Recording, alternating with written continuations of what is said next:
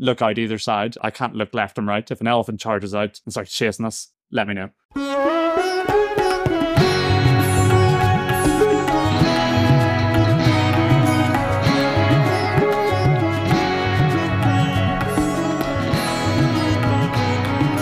Hello and welcome to this episode of Tripology. I'm Alan and I'm here with the ever solipsistic Adam. Alan, I won't lie, mate. You're going to have to explain that one to me.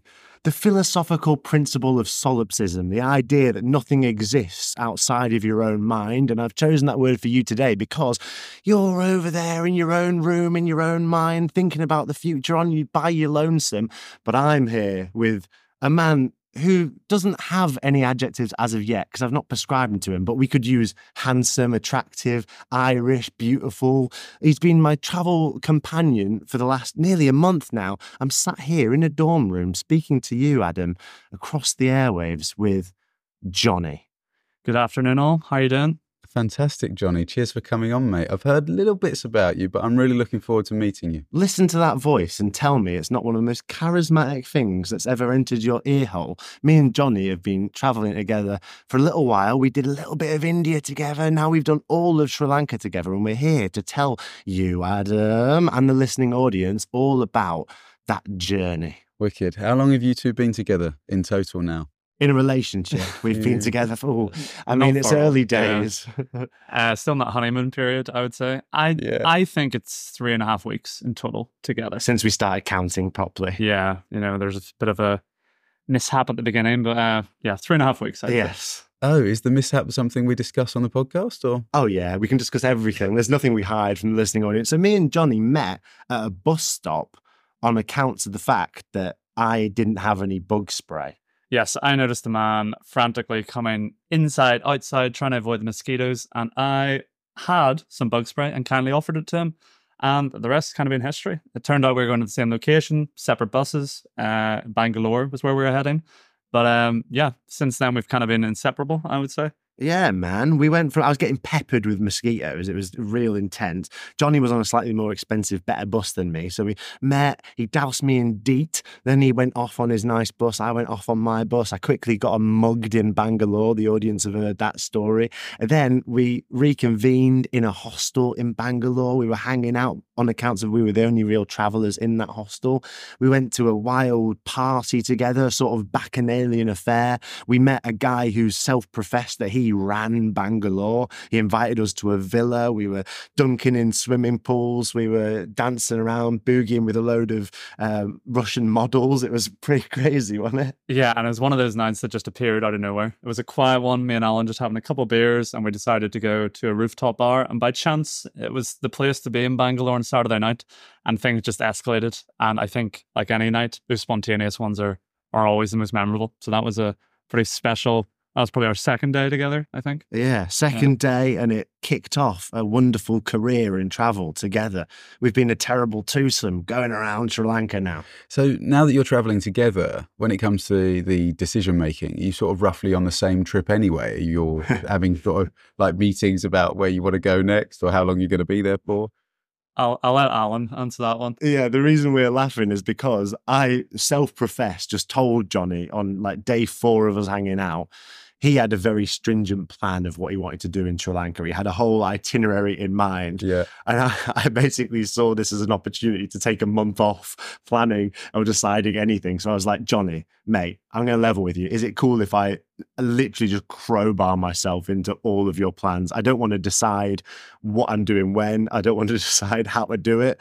Whatever you want to do, I'm in for it. Let's go Sri Lanka together. And Johnny very graciously agreed.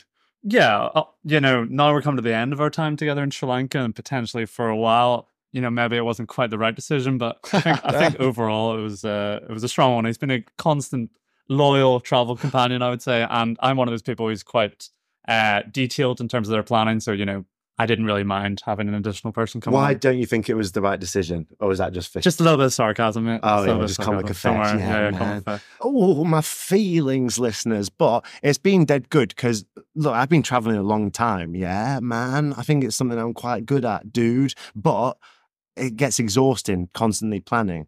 So having someone who had a really stringent idea, who was on the same wavelength as me in terms of like, Johnny's a long-term traveller. He's working whilst he's travelling. He's doing all this stuff. So it was nice to have someone who was clearly philosophically approaching travel in the same way, but he'd already got an idea of what he wanted to do. It just took a lot of the pressure off me. I was glad to have that little bit of a break. That's wicked. Is Sri Lanka somewhere you've been before then, Johnny? No, first time. My best friend had been recently, so I just picked his brain, did some research on blog posts, and then kind of just, off other travelers who'd been here that you meet along the way, just put a plan together. And I think we've actually ticked off everything. And I don't think we've deviated from the original plan. Yes. No, we haven't. The plan was good, although one glaring hole in the plan, in my mind, was basically, Adam, like I said, I was just willing to go along with anything. And Johnny pitched me on this idea. He said, oh, there's ever such a beautiful peak in Sri Lanka called Adam's Peak. It's this summit where all the Christians say and the Muslims say that's where Adam, God's first human creation, lay his footprint on the earth. The Sri Lankan Buddhists say that's where Siddhartha Gautama nestled his tutsis into the ground. And it's a pilgrimage that all Sri Lankan people, Buddhists, have to go in order to see this footprint. And Johnny pitched me on it. He was like, honestly, mate, sunrise, we'll see the footprint, it's going to be amazing. I got excited about it. So elevated were our expectations and hopes that we procured another traveller, an Irish girl called Orla. She came with us, and the three of us, like wonderful musketeers of travel, set off at the early time of 1 a.m. to climb this peak. Right. Yeah, and I'll be honest, I completely base this off one person's opinion during COVID in the off season, whereas I think we went busy season on a Saturday during a national holiday. So I'd say those three criteria, which obviously I knew it was going to be a weekend, wasn't aware it was a national holiday. And this national holiday happened to be a very religious one. So a lot of people undertook a pilgrimage this weekend. I mean, how many people do you think there was on that mountain? It was absolutely insane, wasn't it? 20,000, maybe. I don't know. And it's not that the actual route is 7 kilometers from bottom to top. So it's not like it's a massive, long path that there's going to be people stringing along with only ones and twos. It was, and we can get into it, chock-a-block, shall we say, or even a standstill at times, which was kind of difficult up 2 a.m. in the morning in the pouring rain. Crazy. Oh my goodness. I mean, I think the only time I've maybe felt something similar is when you're exiting a football stadium and you've got tens of thousands of people trying to cram themselves through turnstiles and down roads to get different trains. So it really tainted your experience of the whole thing, I assume, and you wouldn't recommend going. It's almost exactly like that, Adam. It's like leaving a football stadium. If the journey out of the football stadium was entirely uphill, football fans are replaced with religious pilgrims, and the elation of having won a football game is replaced with a sort of somber desire to see the potential of a footprint at the top of a mountain. It started raining incredibly heavily. We were all absolutely soaked through. Orla, bless her, was setting pace, powering on up the mountain. We left at 1 a.m., as I mentioned before. We end up in a queue to see this footprint for maybe an hour and a half soaked through. But had we left even an hour later, by the time we walked down the mountain, people were queuing for 4 hours, 5 hours, 6 hours to see this footprint. Wow. And then what was your frame of mind going into that? Did you kind of laugh it off and take it on the chin, or were people frustrated by it?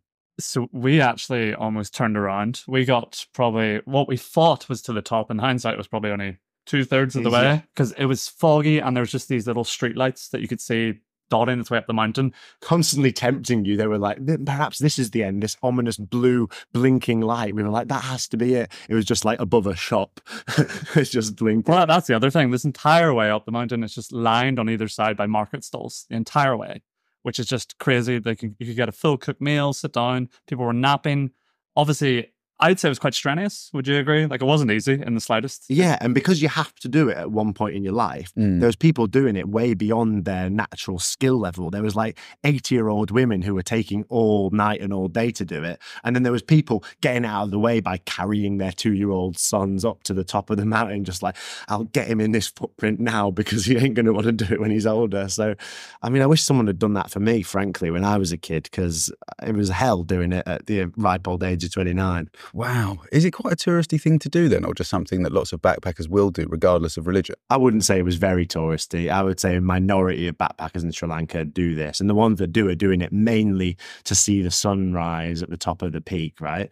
But let's talk about what was there at the top of the peak. You got to remember, 2-hour hike at 1 a.m. We'd been up, we hadn't slept. We'd been having a couple of drinks. And so we were kind of marching up there, ready to see this sight. I'd tell you, the three of us, I was the most hopeful and expectant from a spiritual perspective. We know on this podcast, I'm partial to a little Buddhist bit of sightseeing, We get there.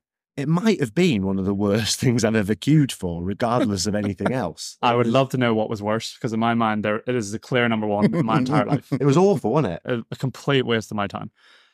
I mean, we're queuing for an hour and a half once we got to the top of the mountain. You're sort of shuffling through into this little temple, shoes off. Shoes off, wet socks still on, walking on wet concrete. Yeah, absolutely crazy. And we get there. What did you see, Johnny, when you finally get up to the altar? We only have about 5 seconds of time in front of this gap in this facade. You see covered. Well, you don't even know it's really there, right? It's a gold-lined temple offering area, I would say, similar to a lot of temples. A bedsheet across an indent in earth that you can only assume is the vague outline of a footprint, but it's like 1.8 meters long, so it definitely didn't belong to any real person, Oh my goodness. Unless Siddhartha part-timed as Sasquatch, it was like impossible. That's so strange. What a shame. So it was really anticlimactic, and then on the way down, you just, head in your hands thinking... Well, so the thing was, the main reason I wanted to climb is because I love climbing mountains, I love summiting, and I love, watching sunrise and sunsets. That was the main reason why I wanted to do it, besides the spiritual side of things. Yeah. And we actually decided, because it was so busy and horribly, congested at the top, we decided not even to stay up for sunrise. We left at about 5 a.m., about 1 hour before sunrise, because we were just that miserable. We effed right down back the mountain. It was nuts. We were, honestly... My face coming out of that temple. Johnny, I was depressed, wasn't I? Yeah. Face like thunder. I was already depressed before we entered, because, that was just an afterthought, the footprint for me personally. So I had more time to reconcile with this issue that we had. Alan still had his hopes up. He thought this beautiful gold temple will have this incredible sight. Yeah. And you had about 3 seconds. It took probably 2.9 seconds for people to understand what you were looking at. Yeah. And then you get shuffled out the other side of the temple. Because there's a lot of stuff, right? Like you look at this bedsheet over the footprint, and there's like gold adornments and a mala and like a mandala and all these things. So you've got about 2 seconds to process it all, and then you shove it out by there was like security guards in moth-ridden garb, because there was a lot of moths up at the top of the mountain for some reason. They were covered. Each security guard had about 10, 15, 30 moths all about his person. That was probably a bit more interesting sight. Yeah, Mothman was the highlight, I'll be honest. They weren't attached to us. For whatever reason, this gentleman's, I don't even know how you describe that coat, long overcoat, was just riddled with them, and we self-proclaimed Mothman. Mothman, riddled with moths. He was the most interesting thing about the top of that mountain. So here on Tripology, we almost never give 5-star reviews. 1 star for Adam Peak. Oh my goodness. Your eponymous peak. 1 star. And I'm trying to visualize the way up. The way up, was there opportunity to overtake people, or was the volume of people just so high that it was just crowds going up at a really slow pace? Initially, Adam, but there's a hell of a bottleneck. Mm-hmm. So you can overtake at the start, but ultimately the long line of elderly people trying to get to the top of the mountain is insurmountable to a point. And then you're kind of at the whims of everyone else's pace. And then at the very top, it was just standstill. We stood for maybe 45 minutes without moving. Yeah. And then gradually, just step by step, every couple of minutes, you'd move forward a foot until eventually you got to this Mecca, shall we say. I mean, Adam, we were angry about it at the time. This is a couple of weeks ago now that we've now got the opportunity to tell this story. But what we did was, just after we came down the mountain, Johnny, Ola and I sat in what can only be described as a hot tub in a room here in Sri Lanka, and we told the story of Adam's Peak while the feelings were still visceral. That is available on our Patreon. As this episode goes live, you go to patreon.com/Tripology Podcast if you want to hear Ola, Johnny and I spout lyrical about how much we thought this hike was just an uncomfortable cacophony of chaos. It's difficult to calm down from, Adam, but we will. We're going to go on a brief meditation break. See you in a sec.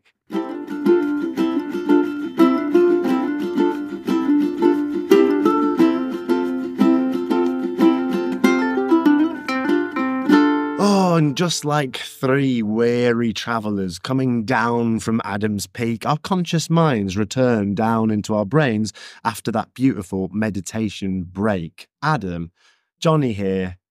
He's been a wonderful travel companion, and as such, we decided, wouldn't it be wonderful if the three of us, Johnny, Orla and I, and then for a brief time just me and Johnny, rented a tuk-tuk to explore Sri Lanka. The reason we did that was because motorbikes, they're okay, scooters, they're all right, taxis are fine, but the real traditional way to explore this wonderful egg-shaped island is via the mechanism of transport known as the tuk-tuk. It was a hell of an experience. Let's talk about it. Yeah, no, I'd love to. I don't know how long you'd been planning this. Was it something that you knew of before you got there? Because I've always wanted to drive one, but I've heard some stories from people we've had on the podcast before that they're not always the easiest in terms of the mechanics. When was the genesis of our desire for a tuk-tuk? I'm not quite sure. I think it wasn't that long-term planning. I think it was maybe 3 or 4 days before.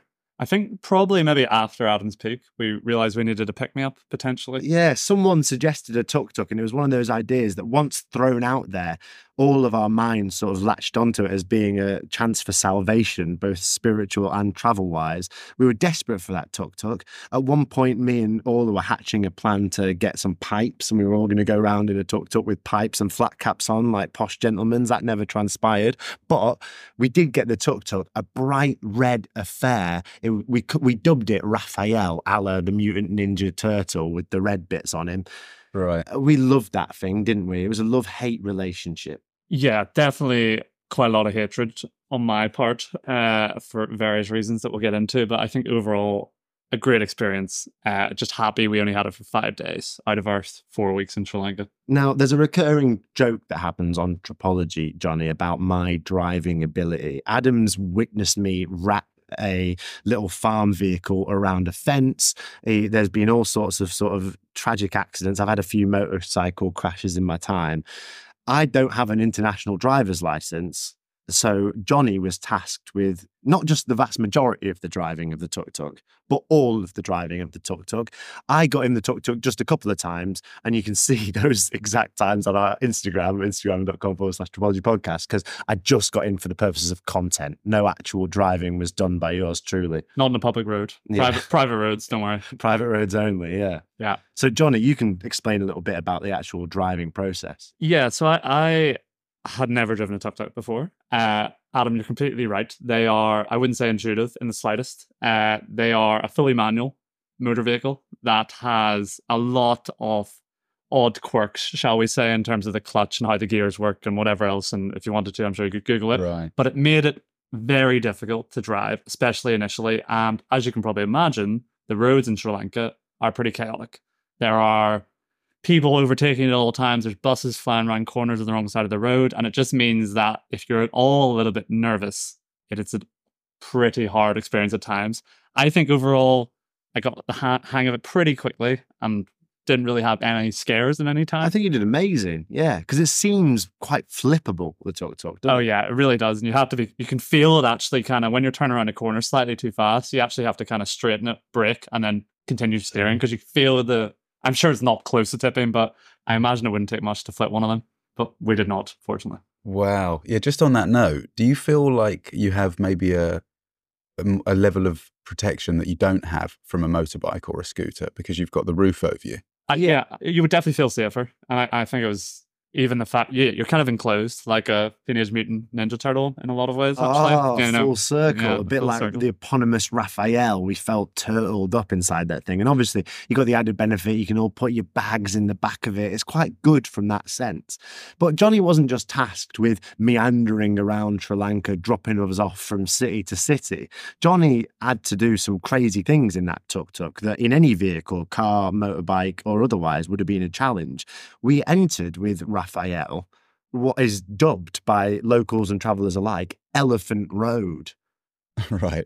Can you guess why, Adam? Have you got any concept as to why this road's been named after a pachyderm? I've got a few ideas. Do there happen to be elephants in the surrounding area? You'd be surprised to learn, Adam, there definitely is. So there you are ripping through in a red Tuk Tuk named after a ninja turtle and having to dodge huge elephants. Famously, animals don't get enraged by the colour red at all. Famously, you're almost invisible to these great behemoths when you're zipping past in a bright red vehicle. But yeah, we had to do that. Johnny, how was that experience? It was crazy. It was incredible. We survived. There was a couple of close calls. It's not just a 5-minute drive. It's 45-kilometre stretch of road between a northern town called Ella and the coastline of Sri Lanka. Called the B35 is the actual road name. Is it? Yeah, B35/Elephant Road. And it's for this national park called Yala National Park, super famous for its leopards and also its elephants. Oh my God. I'd say the first half, just normal driving, bush-lined road. So you never really knew if an elephant was just going to step out at any time. So anytime there was no traffic, I was just driving straight down the middle of it to give me time to react if an elephant did come charging out. But you would see their elephant dung, you would see gaps in the foliage, where they would have come out in previous experiences. So I was constantly on edge. I was telling these two in the back, Orla and Alan, look out either side. I can't look left and right. If an elephant charges out and starts chasing us, let me know so I can pick up the speed a little bit. But yeah, the first time we saw one, there was just an elephant. It just came out of nowhere, just standing on the right-hand side of the road.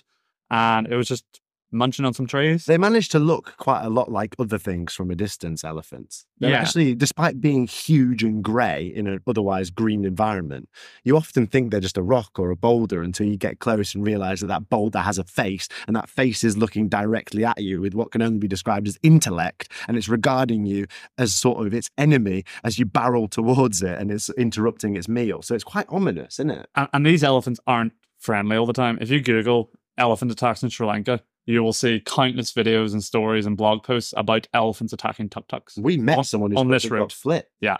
So I would recommend everyone doing that. Fortunately, that didn't happen to us. No tuk flippage in this case. Yeah. But that was in the back of my mind. And I did not tell these two that was a thing until after we survived Elephant Road, because I didn't want them being scared. Oh, I like it. In the back. Famously, I'm such a skittish character that I would have been all frenetic and anxious if I knew that the elephants were tuk-tuk flippers. Yeah, that's so funny. So it's ill-advised against your better judgment. And was it because you needed to use that road to get where you were going, or did you kind of make a detour in order to have this experience with the elephants? That is the main road to get to this Yala National Park, which was a bucket list for me. I really wanted to see leopards. You could obviously have detoured it by probably taking an extra 8 hours or something to loop around the entire island of Sri Lanka, but that is the route that Google takes you. It's whenever I talked to locals about it, they said, yes, go for it. Just follow some advice. Like if you see an elephant, stop 200 meters away, take your time, see if it moves. If it doesn't move, follow a local through in a bigger car, in a truck or a lorry. So we took that all on board, and yeah, fortunately. I love how the elephants profile you. They're like, is this person a local? You got to wait for a local to go through because the elephants are just calmer around them. But yeah, there's elephant attacks all the time, man. It's crazy. And when we did go to Yala National Park and we did see leopards, it was absolutely amazing, wasn't it? We got very lucky. We saw a mating couple. They walked 5-6 meters to the left of our Jeep, just out of the blue. And then we had about 5 minutes uninterrupted time with the leopards, which was incredible. I don't know if you know this, but Adam, up until this point, was known as Tropology's leopard spotter. He's had a famous encounter with the clouded leopard. It's a shame to be dethroned by two people on the podcast now who saw 2 leopards simultaneously and were with them for 5 minutes. So how do you feel about that, my friend? I'm very happy for you. I can't be anything but very pleased that you were able to... He's so sweet. No, that's incredible. And I saw a clouded leopard, which I would say is about the size of a medium dog, whereas the leopard you saw, I imagine, is much larger. The size of 2 mastiffs sellotaped together, yeah. So it was pretty cool to see. Yeah, it was amazing, man. And to be honest, things I maybe wouldn't have done or had the intuition to do or known about if I didn't just crowbar my way into Johnny's travel plans. So little bit of advice to the Tropology audience. If you meet someone who you like socially and they have a very stringent idea of what they want to do, Why not ask them if you can come along? Would you, Johnny, say, and this is a leading question, that your travels in general have been enhanced by my presence? The highs have been higher and the lows have been lower. Yeah, okay. Sure. I would, yes, overall, massively positive experience, I would say. You've added great value. Solo traveling, I'm sure you've talked about it before.